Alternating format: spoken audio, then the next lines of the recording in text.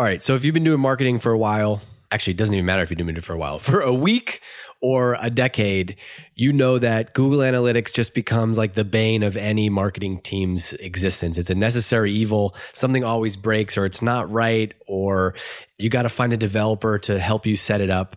And I looked it up because I wanted to mention it for this, but Google Analytics launched in November 2005, 16 years ago, and yet it's still the thing that most marketing teams obsess over and get stuck with so much. But there's a better way, and that way is called Aribi. It's an awesome new company, Aribi.io. They got customers like Sony, Pizza Hut, Audi, Panasonic, and Sky.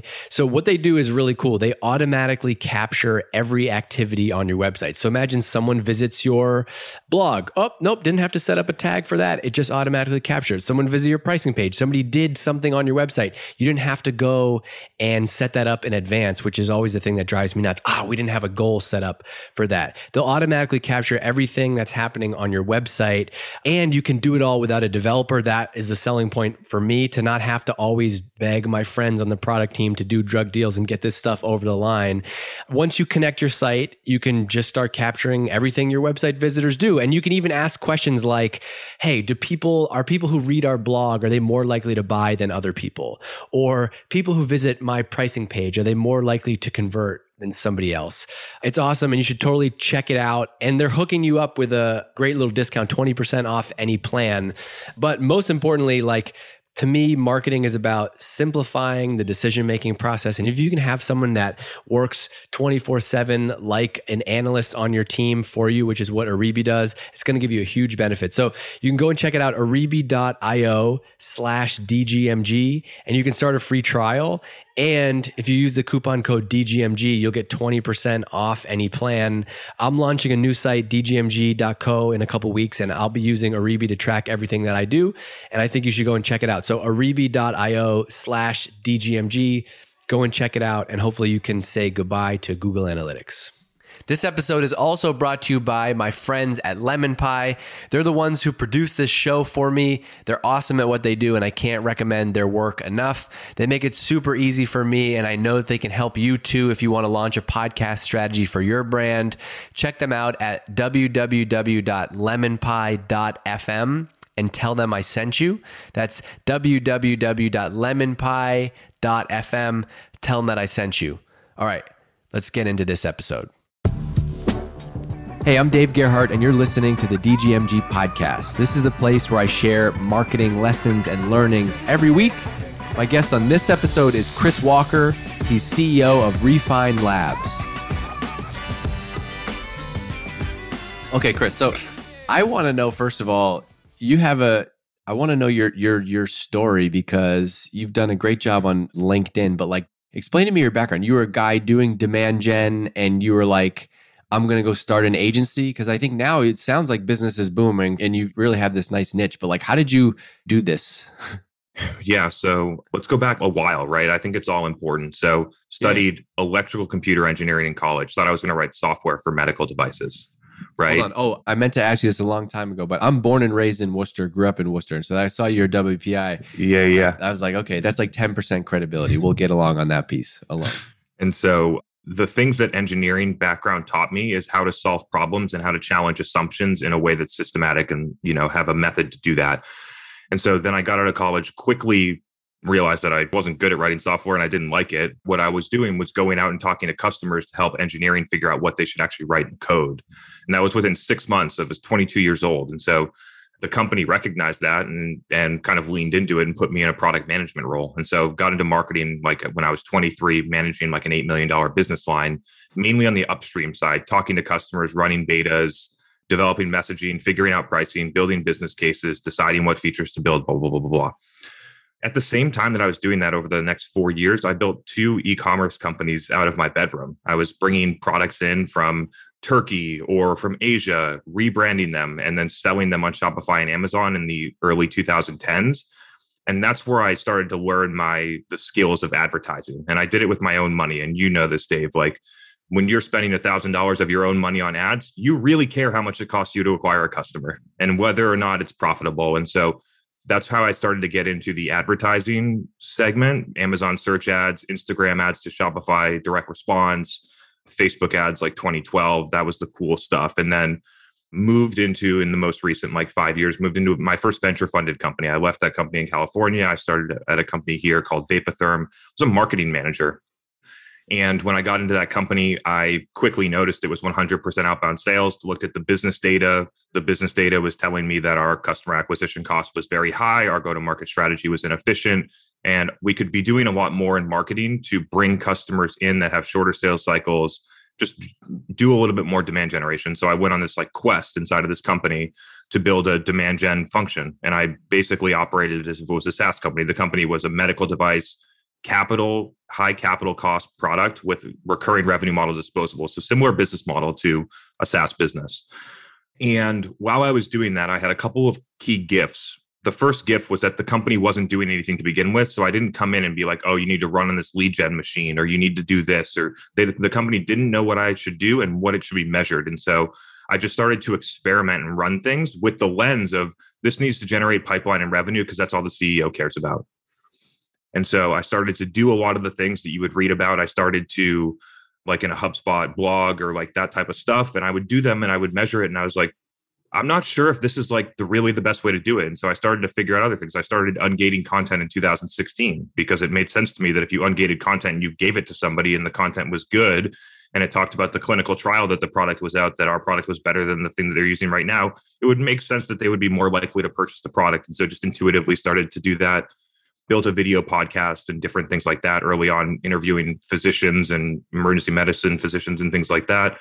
And throughout that entire process, started to look at what the impact was on the business, right? And so looking at comparing customer acquisition cost from net new business from our outbound channel compared to this, looking at the sales cycle length differences, looking at the win rate differences, especially when you have a field sales organization that's driving 6 hours across the state to have a meeting. And then after that meeting, they're going to drive back and then they're going to go and do that 2 or 3 more times in order to actually close a sale, right? Spend what on dinner? Yeah. And so I just looked at the differences and they were extraordinary.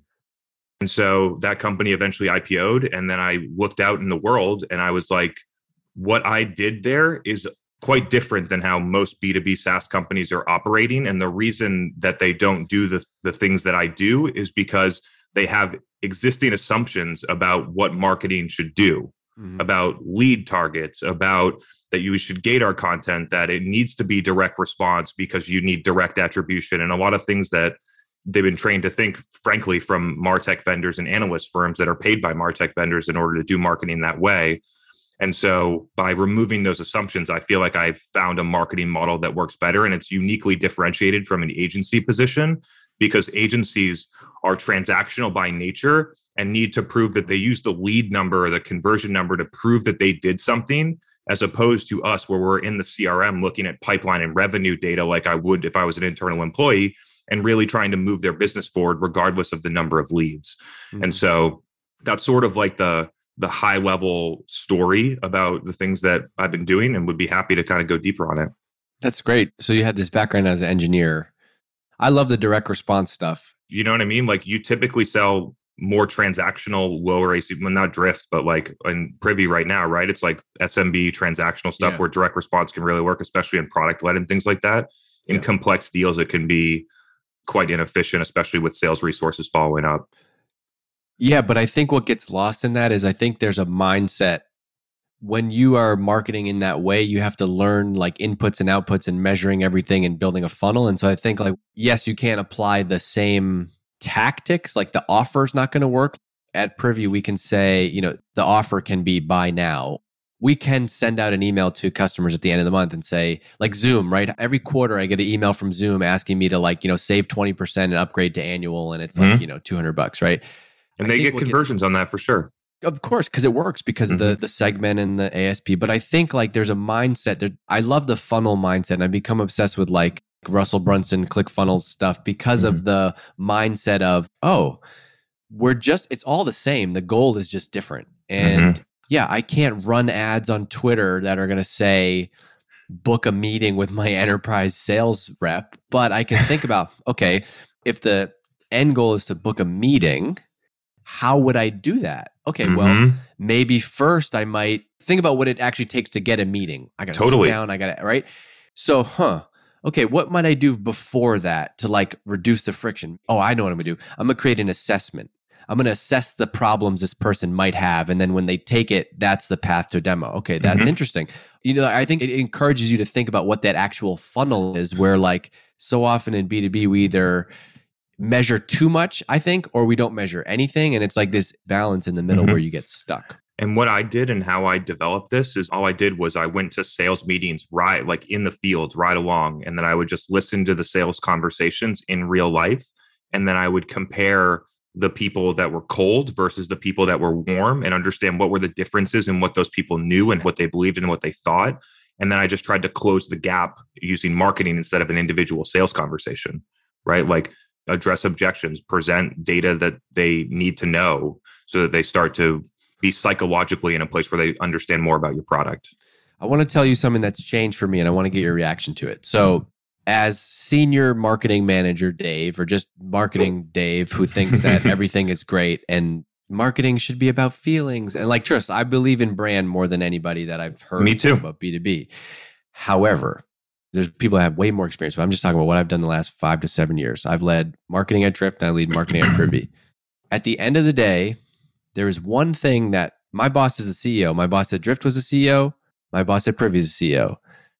I don't speak for all CMOs, but I'm going to speak for my own experience with this. There is one thing that they care about in that job. Can you tell people what that is? Do you know what it is? Revenue. Growth. Revenue. Revenue. Yes. Period. Period. End of story. Yes, they want brand. Yes, they want cool swag. Yes, they want to do events. Yes, they want to have a podcast, but not at the expense of revenue. And so when you are now tasked with leading the marketing team, you are goaled by revenue. Then it makes it really clear what you need to focus on. It's like, I think this is a great analogy. It's like when you're a kid, you're like, oh, but I hate my parents. I can't understand why they do that shit. But once you have kids, you're like, oh no, now I know exactly why my parents did that thing.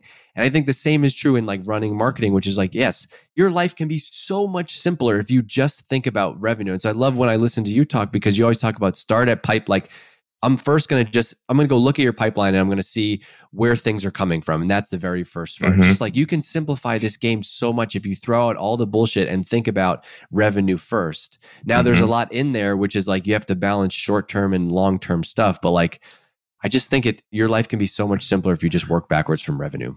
Yeah. One of the core mistakes I see often when presented with something like that is when a marketer that's not fully disciplined thinks about revenue, they end up only doing specific things that they can attach to revenue directly, or they start leading into things that are more, that I would consider more like sales.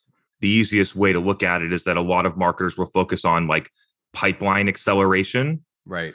Because it's close enough that they can prove influence through the deal, as opposed to some of the things that are far away from revenue, like the thing that we're doing right now, a podcast or LinkedIn organic or different things like that. I feel like there's a fine line. As long as you are a disciplined marketer and you understand how a podcast impacts revenue and you understand how people buy, then you can be very flexible with that mindset. It all has to be laid out within the context. And so like, I think one thing that marketers are not good at is being able to think about both. And so they're like, well, Dave, you, Chris, talk about revenue. So where does a podcast fit in that? And I'm like, hold on. First of all, there's long-term benefits of doing the podcast, right? And you're not expecting to generate pipeline from it today, right? However, when you look at the macro and you're like, look, each week I'm going to spend between 2 to 4 hours of my however many hours in a week on the podcast and content, because it helps keep me sharp. It helps you meet other people. You build this pipeline of content, you build a brand, blah, blah, blah. You're not saying that you're spending 100% of your time doing this. It's the same way like you want to work out, stretch, do mobility so you can live long, eat better. You have to be able to do both, right? And so I think it's like you got to be able to think of like, look, here's the short-term revenue things that we can do today to hit the number today. But 2 years from now, we're going to be kicking ourselves because we didn't focus on building a brand. Or like I'm going through something right now where I'm pissed at myself about not making a particular investment at Privy, for example. If I had made that investment a year ago, we would have been at, X% more growth at this point. And so I'm paying that tax now and we're doing it now. But it's like, I think you have to take that portfolio management approach to all of marketing. Totally. Yeah. And like, to be direct, our podcast is our number one channel that drives consultation calls to work with us. It's Right. very clear. The reason I know is because when I go into a call, people say, I've been listening to your podcast and I was really interested in talking about this specific thing with you. People will tell you if it's good. And so the idea that that happens in day one is unrealistic, but the idea of the long-term upside of some of these channels, as well as I agree with you on my ability to communicate more clearly over doing this for 2 years, right? Like the story is more clear. You say it in a different way a bunch of times. You can feel whether or not it resonates with people. It's practice. Yeah. So what I get from you is a lot of like, you're good at kind of separating. I'll never forget the very first meeting I had with a VP of sales in a marketing job. We had already established marketing, trying to get going, interview the VP of sales. He's like, let's go, way more experience than me. Let's get on the whiteboard, draw the funnel, and draw out the funnel. And he's like, yeah, this is great. What you have though is you don't have, these are not leads. You have 5,000 email addresses, right? And so I think like what you're good at is like sifting out all of the noise to focus on like the very specific one or two things to do. So what would be the B2B SaaS marketing playbook that you would run today? What do you build? I want to get into like, how would you think of that if you're the CMO of a SaaS company? Yeah. First off, the theory, it's not even a theory, it's just pure data. It's true, is the idea that not all MQLs are created equal and not all sales qualified opportunities are created equal, and the data shows it. And so by connecting data with customer empathy, you can start to identify what are the actual sources of revenue that are most productive. And so let's get into it. Like the things that we do for companies, and we have a very specific process and we have it time sequenced in a specific way that I think it's been working the best. We've been iterating on it for 2 years now. All right. So hit me. So what is a number one best source of revenue is what? A inbound demo request with organic or direct traffic last touch attribution. Okay. To me, that's the one that's, yes, great. I think any sales rep can close those. Not anybody, but those are the ones we want. How do you drive more of those? Yeah. So there's two components of it. One, optimize the infrastructure that does the transactional work, right? And so when people are actually looking to buy something for you, how do you convert the most people possible? Google search, conversion rate optimization, lead handoff optimization, having good review sites, having great messaging and positioning and stuff like that. So that's one set. And then the next set is building a lot of awareness that will drive people through into the transactional infrastructure. And thinking about them as two separate components of the engine, I think is really helpful for people, because in my mind, I know, okay, I'm in awareness mode. I'm going to measure it this way. I'm going to do it this way. And this is what I'm trying to accomplish. And I'm in transactional mode. I'm trying to get people to convert. I'm trying to move them through.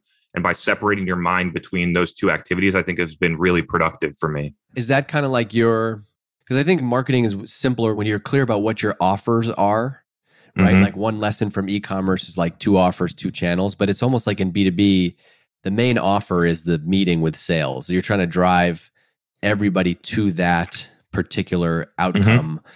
Are you orchestrating all the marketing channels in a way that eventually drive back to that? Because what you're talking about is very like, it's almost like on site. So you got your website, your funnel, automation, product marketing, all that stuff can be optimized. That's the transactional infrastructure. Yeah.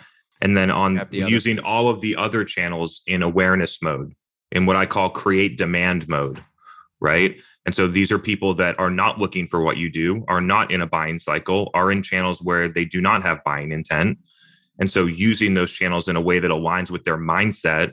And so podcast, paid social ads, we use purely on an awareness level and not an awareness level like top of funnel blogs that don't mean anything. Like we're running product ads so people understand about the features. That's a level of awareness. How would you measure your content with that lens? If you're the CMO of a SaaS company, how would you measure your content? Yeah, so we figured this out quite well. And so inside of any different of the ad platforms, specifically Facebook and LinkedIn, Facebook owns Instagram, so Facebook, Instagram, and LinkedIn, you can build custom conversions inside of the platform that say, Dave, you saw my ad 4 days ago, and then you came back to my website, even on a different device, and converted on the form. I can't connect that back to you as a human, but I can connect that back in Facebook to say somebody in this audience saw or clicked on the ad and then converted within a specific time window. And so that's what we're looking for, because our audiences are clean and our targeting is good and there's no garbage going through a demo form. So we feel good about that conversion. And that is how we do it. The only place that's going to be able to connect those two dots is the ad platform, because they own the data and there's too many privacy policies that they would never give that away. However, a really interesting insight that we've been leaning into over the past 6 months is that a majority of the conversions are view through conversions, not click through conversions, meaning that a lot of the people just saw the ad in the feed and then converted within 7 days. And so the way that we've been leaning into that after we measured it is we're trying to tell more of a complete story inside of the feed, knowing that that's human behavior, not necessarily to click anymore, especially inside of social channels. And so yeah, I like that, because you're like on LinkedIn and you might see an ad from Gong, but you might not click it, but it feels like that puts that seed in your head. Like, I meant to look at Gong. Exactly. And like, and what do you communicate inside of the creative in order to make something more than just someone seeing the logo? Like every mistake that SaaS companies make inside of LinkedIn is they run some shitty ebook that has no messaging and then the leads don't close.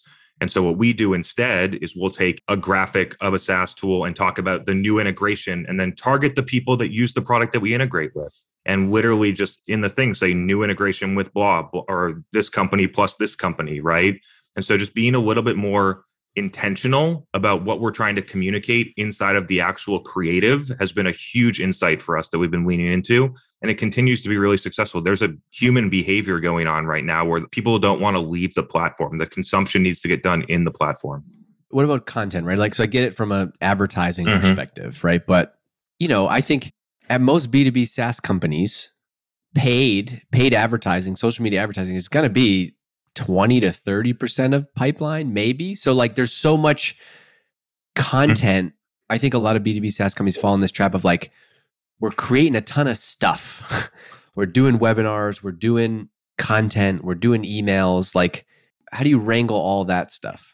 The challenge for people is their mindset on what paid advertising is supposed to do to them, right? Or what it's supposed to be used for. For everyone that does it, it's dollars in, dollars out. I spent $1,000. I need 10 leads. What we think about it as is guaranteed delivery of content to people, right? So why am I going to post this blog and then wait for you in 9 years to figure out that you need it to go and search and find it? As opposed to, I know that this person wants to see this information. I know that their job title and what company size they work at, I know it fits, and I'm going to pay 1 cent to give you the opportunity to see it. And so we think about it as content distribution. So then you can break up content in general from a distribution standpoint into paid and organic. And it sounded like your question was a lot more on organic. So let's go there.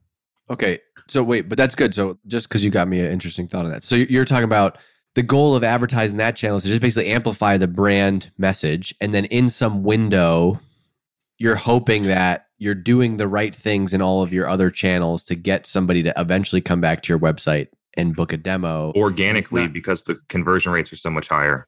But because you've cookied that visitor at some point, you can give credit to that content versus like the whole challenge becomes they did this one thing, but then they came to this other channel and then like marketing teams are all misaligned because each team has different goals and there's different channel goals. And so all of a sudden, none of that stuff matters. And that's how you get into the world of like celebrating 500 ebook downloads when maybe the better process would have been generate 0 leads from that, don't gate it, cookie everybody that visits it and engages with the content, and then, you know, maybe there's a way to nurture them to actually do something meaningful. Yeah, I'll give you a really good example of one thing that we did with a customer.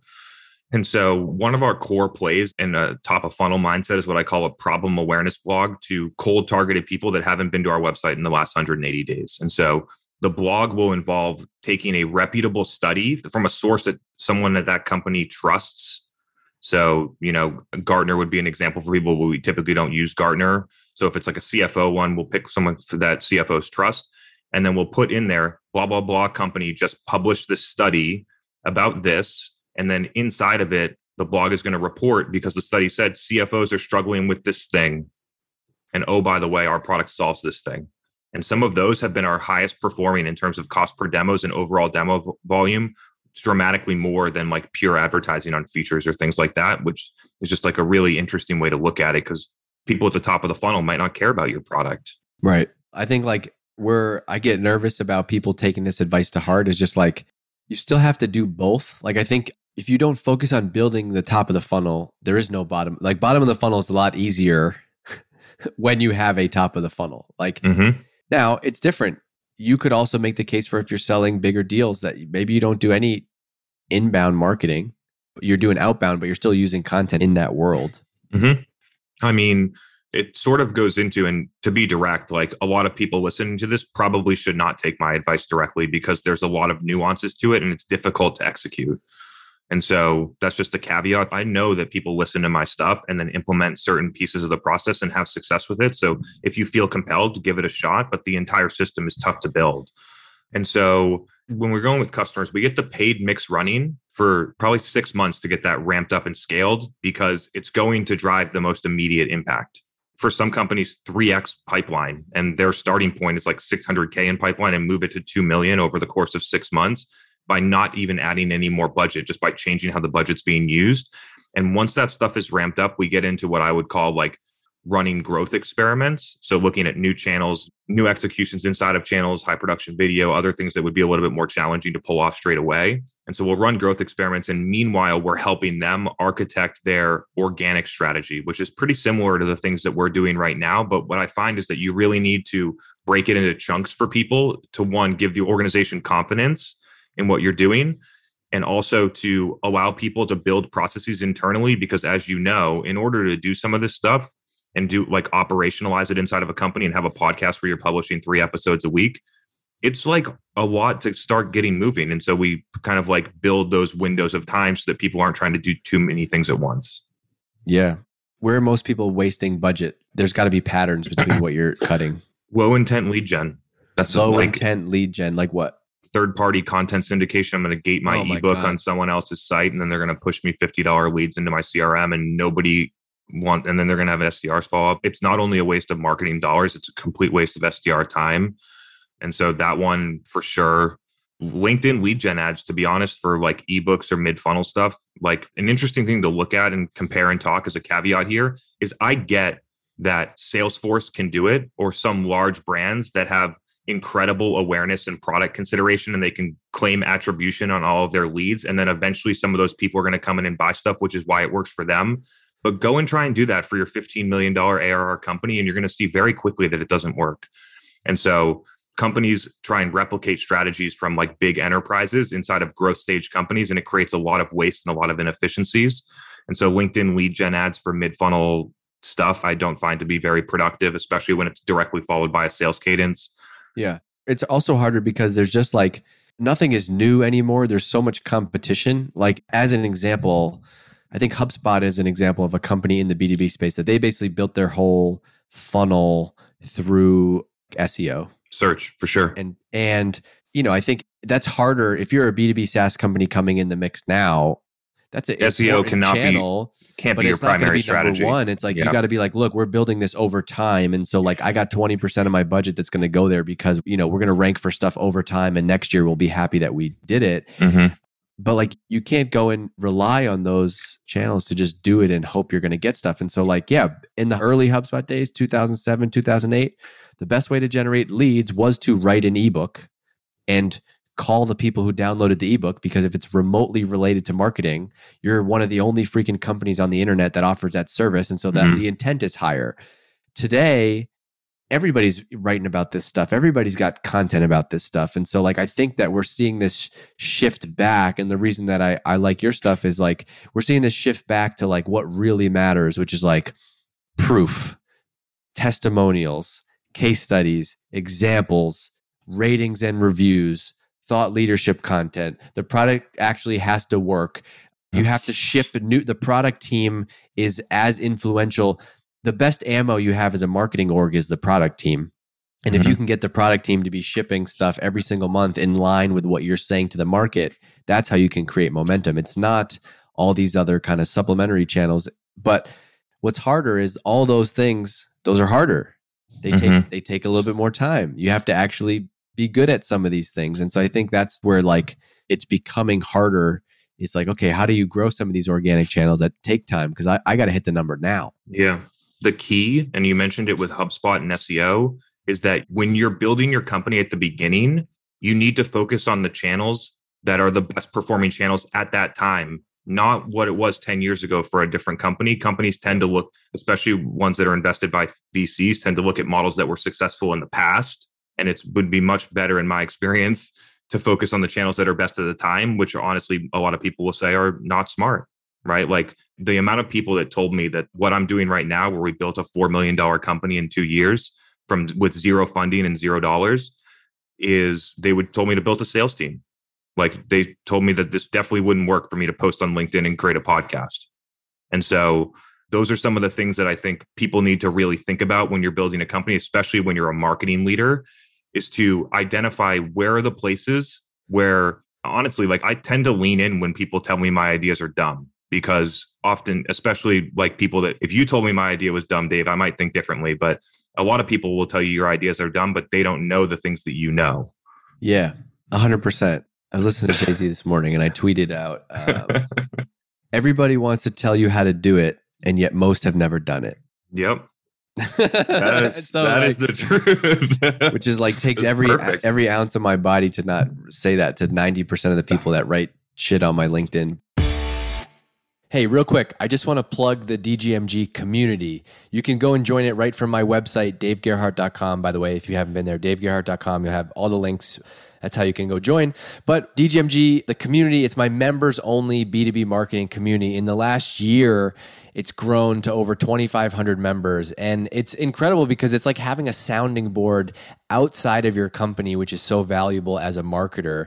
So inside of the group, people are getting feedback. They're getting recommendations on tools. They're getting campaign ideas. Sometimes people even message me to post anonymous questions about salary and hiring and interviewing. And I'm in the group every single day, like sharing my own stuff too. There's 10 to 12 new posts every day. If you join, you can go all the way back as far as the group goes to see all of the content from the last year. And I don't want to oversell it, but I know that you'll see ROI from it instantly. It's $10 a month to join. You can cancel at any time, so there's really no risk. And you can always DM me and tell me if you thought it was a fraud. So it's $10 a month to join. There's 2,500 members in there. It's become an incredibly valuable part of my workflow as a marketer, and I know it will for you too. So you can go and sign up at davegerhardt.com. There's a link you'll see over there to join the DGMG community. All right, let's get back to this episode. Hearing you talk at this level, what you have is a core understanding of like how marketing and B2B SaaS and business works. And you're then adapting that to marketing strategies. Like in school, you're an engineer, you're way smarter than I am, and I can tell. But like what I feel like now, let me tell you, in my career now, personally, I feel like I know marketing, that things can change. I feel like I know the principles, I know the fundamentals, like I know the timeless things that like there could be a new channel and a new thing tomorrow. And I feel like I know how to think about things now and figure them out. And I just think like that's the most important thing you can do as a marketing leader is forget about what Dave Gerhardt says, forget about what Chris Walker says, maybe listen to that, but like just do the own analysis of your own business. What is your position in the market? What is the competitive landscape? What is your ACV? What does your product team look like? Oh, we're not shipping anything in 6 months, then don't use this strategy of like, okay, content doesn't work. Like you have to take all those things, but then actually go. That's why it's fun to me. It's like, it's like portfolio management. Like we've talked about this before. You're going to try to figure out these challenges. Like I got to grow revenue, but here are my guardrails. I can't do it this way. We don't have this budget. That's the marketing challenge. It's problem solving. That's what's fun. Yeah, it's problem solving. But Dave, you're a pure practitioner, which is, I would say, pretty rare at the CMO level, right? Like you're in there doing stuff. Do you think in the future that CMOs are going to need these tactical skills? Like I learned how to run social before I ever did anything on LinkedIn, on Facebook 2012, and then trying to sell blankets on Instagram in 2015. And that's where I built the skills that got me successful on LinkedIn because I understood the dynamics of the platform. And I find that a lot of CMOs aren't in the details enough to know these things. What do you think about that?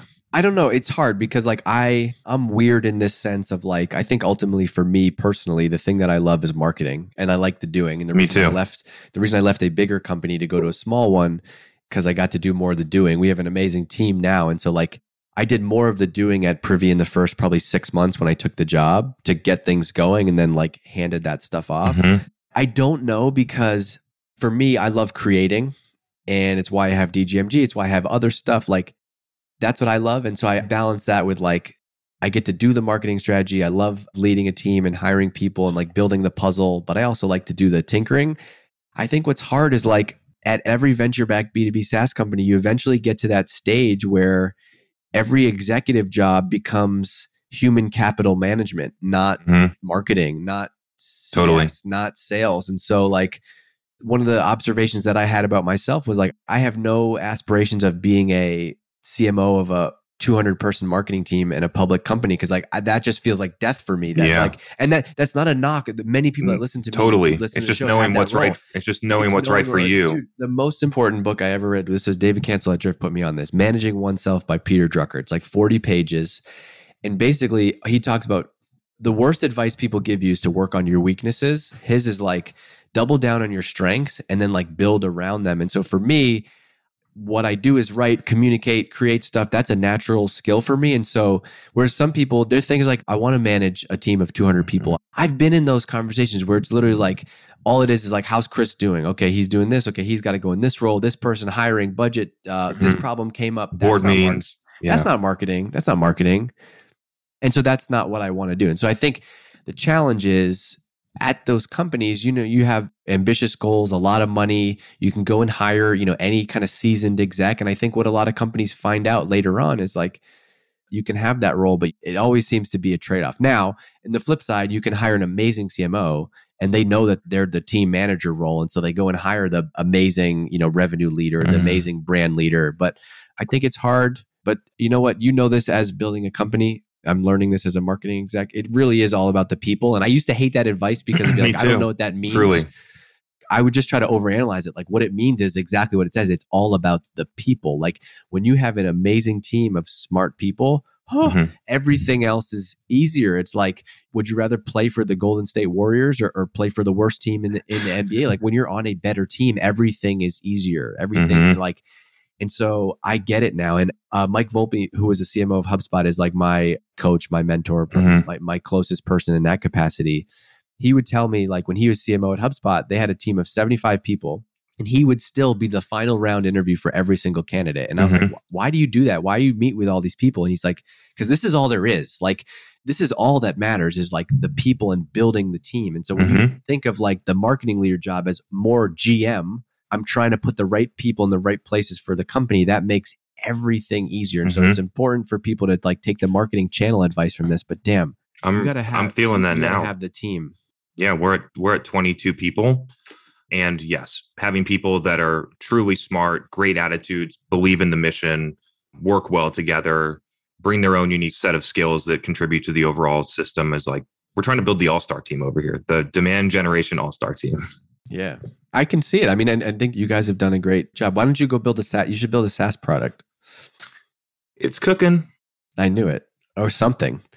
Have you read Rand Fiskin's book, Lost and Founder? No. Okay. I read it on a plane to Mexico in November. And it was fascinating.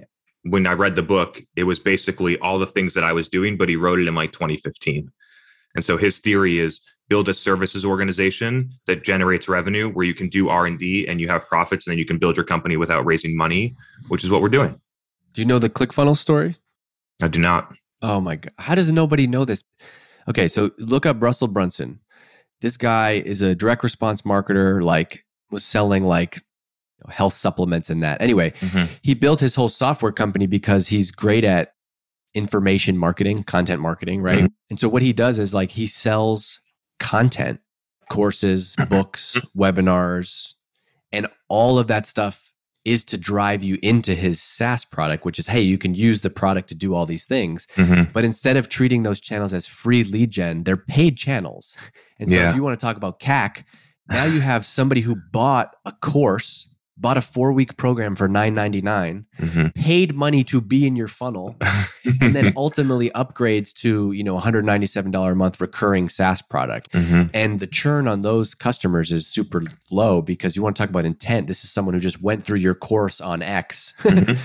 And now you can deliver the product. And I think the only reason I mentioned that to you is because I think like if you're as an agency founder, in order to scale your business, you have to have a repeatable framework, right? You're not going to 20 different clients and doing it 20 different ways. And so like, is there a way you could productize a part of your framework and that could be lead gen for your business would be cool? Yeah. The IP that we have developed is an alternative way to measure marketing that I believe makes way more sense than what is happening right now. We don't need multi-touch attribution and all this other stuff. It's just like, that's what we're working on. We're trying to free marketers from this attribution war and let them do the stuff that's most effective and be able to give credit to a podcast when it deserves it. And so that's what we're doing. It's a great mission. Why do you think that happens at every company? Why do we all fight the attribution war? Because MarTech vendors spend a lot of money to teach you that. It's just the way that I see it. But also, like, don't you feel like in some ways I'm jealous of your business? Because when you sell a service like an agency, I think attribution is way easier because it's like you're talking to everybody. I think where people get hard, it's like when you're doing B2B SaaS and you have freemium, you have enterprise, you have all these different channels. It's not complicated. I was in a $30 million company when I figured this stuff out. And it was as simple as when I was running a $100K annual revenue Shopify store or when I'm running my business right now. It's all very simple. Like you're in a $30 million business. You have 20 inbound leads coming per month. That's what's happening. You start spending $20,000 a month on Facebook ads and your sales requests go to 50 a month. So it increased by 250% based on that investment.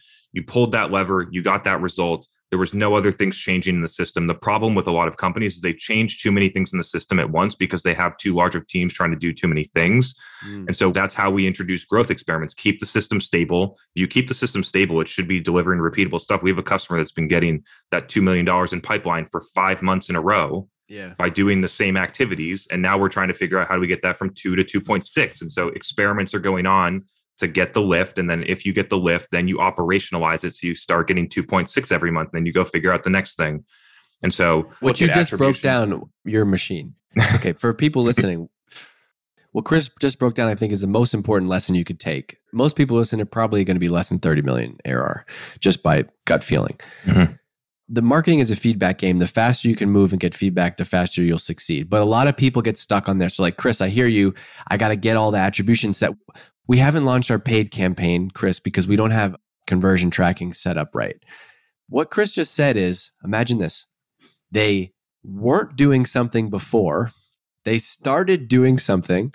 And then after that, something happened. You got more of it.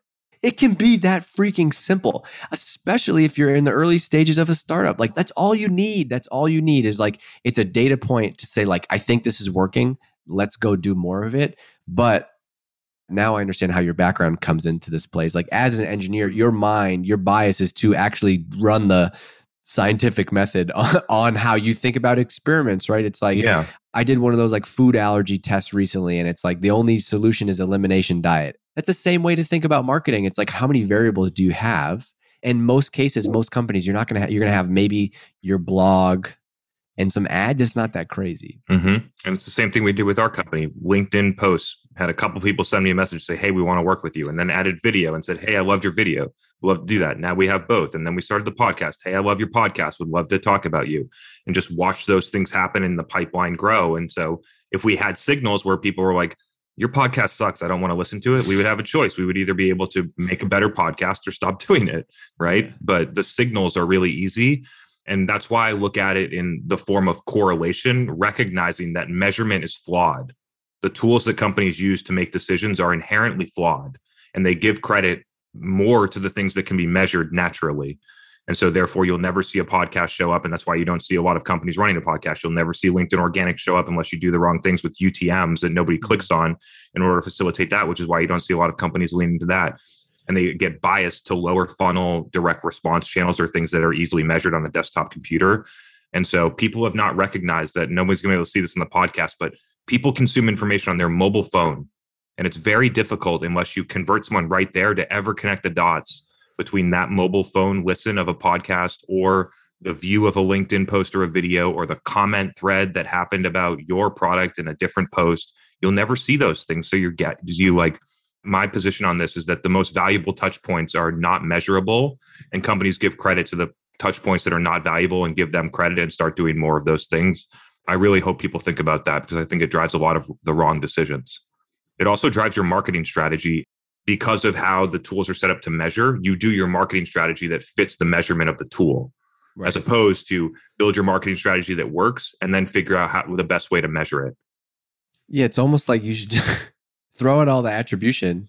Who knows if this could apply, but like in DGMG, I added one question after somebody becomes a member. I asked them, how'd you hear about this? And it's amazing. I hear word of mouth. I hear LinkedIn. I hear 90% of people say LinkedIn. I hear a couple of weeks ago, I did somebody else's podcast. And after that, like 4 people said that on that podcast. It's like, why can't you just do that for B2B SaaS? Like if someone's booking a demo, and they booked a meeting, just ask them. A sales rep could do it on the call. You could listen to Gong and just start scraping where. But like to your point about the podcast, we did that early days of Drift. So many customers, we didn't have it in a spreadsheet. It wasn't tracked in a chart, but it was like, because we had this podcast, more people are telling us that they're becoming customers. And when we asked them why, they said, oh, I heard about you first on this podcast. And that's all we needed to know that like, yeah, we're going to carve out $7,000 in the budget every month to do production for this show. And it's going to be worth it. And we're not going to like measure that against a cohort of people who came in via that channel because we don't know. But overall, we're growing organic traffic, direct traffic, engagement on all these other channels. So why don't you think that people take that mindset? I interact with hundreds of marketing leaders at director level or all the way to CMO every month, whether they're customers or not customers of mine, doesn't matter. And I would say less than 5% that are not our customers adopt that type of methodology. So part of it is like, I've now done it firsthand and I've seen it. And so like, I don't need to get in an argument about whether it works or not. I can show you. And so I think a lot of it is like, they haven't done it and they haven't felt that. Yeah. And even if they're willing to do that, the way that I would push you to do it is to not think about it from a meetings, not think about totally. it. I would say, look, here would be the best way to do it. Chris, like if I came in and I was like coaching you, right? Let's say you sucked at content marketing. I'd be like, look, keep doing what you're doing. We're going to now add this thing on top of it. And I want you to not think about it for 6 months. We're just going to do it. It's going to go out every Wednesday. It's going to be like this. We're not going to think about it.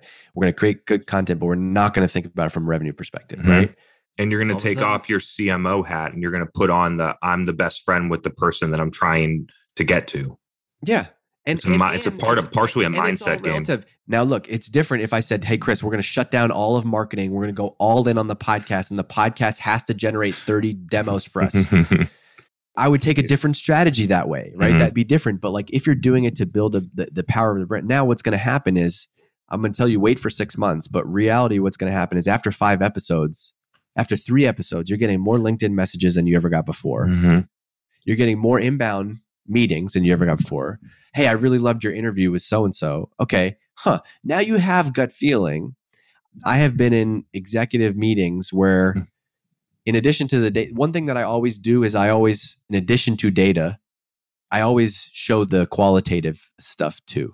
Screenshots. So I show screenshots of customer reviews, of messages, of tweets. I'll show that stuff and be like, early days of Drift. Here's a screenshot of Andy Raskin saying that we have the best sales deck he's seen in years. Should we continue to put content out? Like, yeah, like to show those screenshots, those are equally as valuable. Now, you can't be in those meetings missing the number over and over and over and over again and doing the like, hey, but look at people saying, because that's a different piece of it. Yeah. But like, as far as justifying why you do those things, it's as much of a feeling as it is a data thing. And do you think, sort of leads me back to a question I asked you a little while ago, do you think because a lot of marketing leaders are not in the details, they don't get the qualitative feel and therefore don't have the sense that you and I do about it? Maybe, because I think in some ways, in order to feel that, you have to be like plugged in to social media or you got to be in there, some channel. And so like, I think at Drift, for example, like David and I were super, like we would talk about Twitter and we were talking about social media a lot. And I think a lot of the content success was because we were plugged into social media and you have a taste for what's going on and what's happening. And so when you're in those channels, you know who Andy Raskin is and you know that it's influential that he said that, or you saw a customer from Okta write a post on LinkedIn and tag you. It's like, what customer is going to tag the marketing person and the CEO after they just bought their SaaS product? And like, and so I would be seeing those things. But if you're not in the mix and you're not where those conversations are happening, social media, sales calls, then yes, you would 100% miss it. If you just ran the business by spreadsheets, which, there's a strength and weakness of mine, admittedly, but I think what I make up for is on the knowing what's going on piece is like, that's where I feel really, really strong about like, look, that's all it's about. It's like, where are the conversations that your customer had? I've kind of only been in B2B SaaS. And so that's heavily on Twitter and LinkedIn. You can get really up to speed on an industry.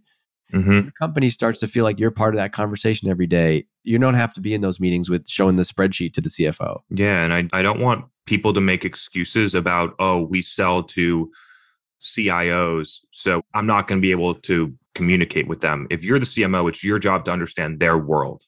If you're a marketer at that company that goes after those people, it's your job to understand their world. It's your job to make that for them to feel like you're a peer, not a vendor, for you to feel like that you're their friend. And I did that. I've done that in multiple different buyer segments. The one that I think is most interesting is respiratory therapists, emergency medicine physicians, ICU intensivists, like people that have crazy educations and save people's lives.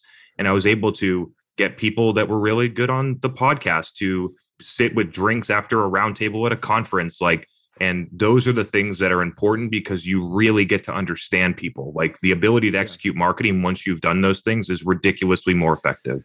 Also, like, I hear that people say that a lot. My customer is not, but like, I don't believe that. I think everybody is on social media and online today, and there is a community for everything niche that you could think of, right? Mm-hmm.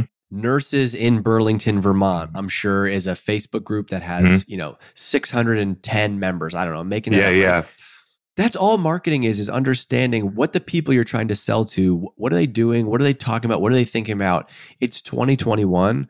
All that stuff is happening online today. On the internet. In some form or another. And so your job as CMO is then, maybe it doesn't mean in your industry you're going to be on Twitter like you and me are, but you got to think about, okay, well then, these 4 blogs influence those people. These 2 people, these are the 2 influential events. Okay, now you can start to build the shell of like your brand strategy, which is like, these events matter, these people matter, these groups matter. Now we're going to think about how we get in front of them. Okay, we got to get our CEO to speak. In order to get our CEO to speak, we have to have something interesting. In order to have something interesting, we need to ship something innovative from the product side. Like that's where it starts, is like laying those things out. Forget about the fact that we're talking about Twitter or not. Yeah, love that.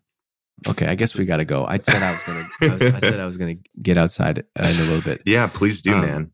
Okay, we'll do this more. A lot of people have asked for you, and Chris, I appreciate it. If you're not following Chris on LinkedIn, go to LinkedIn. You'll see his videos. You'll see his content. Leave us with some wisdom. I want you to say something before we wrap. Just everyone get ready because we're going to do another live event coming up soon. We'll get you the dates at one point. People love that thing, and I'm really looking forward to doing that on a recurring basis with you, Dave. And so I think that's where we're end. Look forward to the next one. Okay, let's do it. We'll do more stuff together. This is our public promise. Chris? Yeah. Now they can hold us accountable. Yeah, Chris, you're great. I appreciate you. I'm going to hang up and let you go. Cool, man. Have a great weekend. Good to see you, Dave. Bye. Hey, thanks for listening to this episode of the DGMG podcast. If you learned anything new from this episode or got one valuable piece of marketing knowledge, it'd make my day to leave a review. I like to look at them. I like to see what people are thinking and hear about. Or if you didn't like it, leave me some feedback. Otherwise, I will talk to you on the next episode. See ya.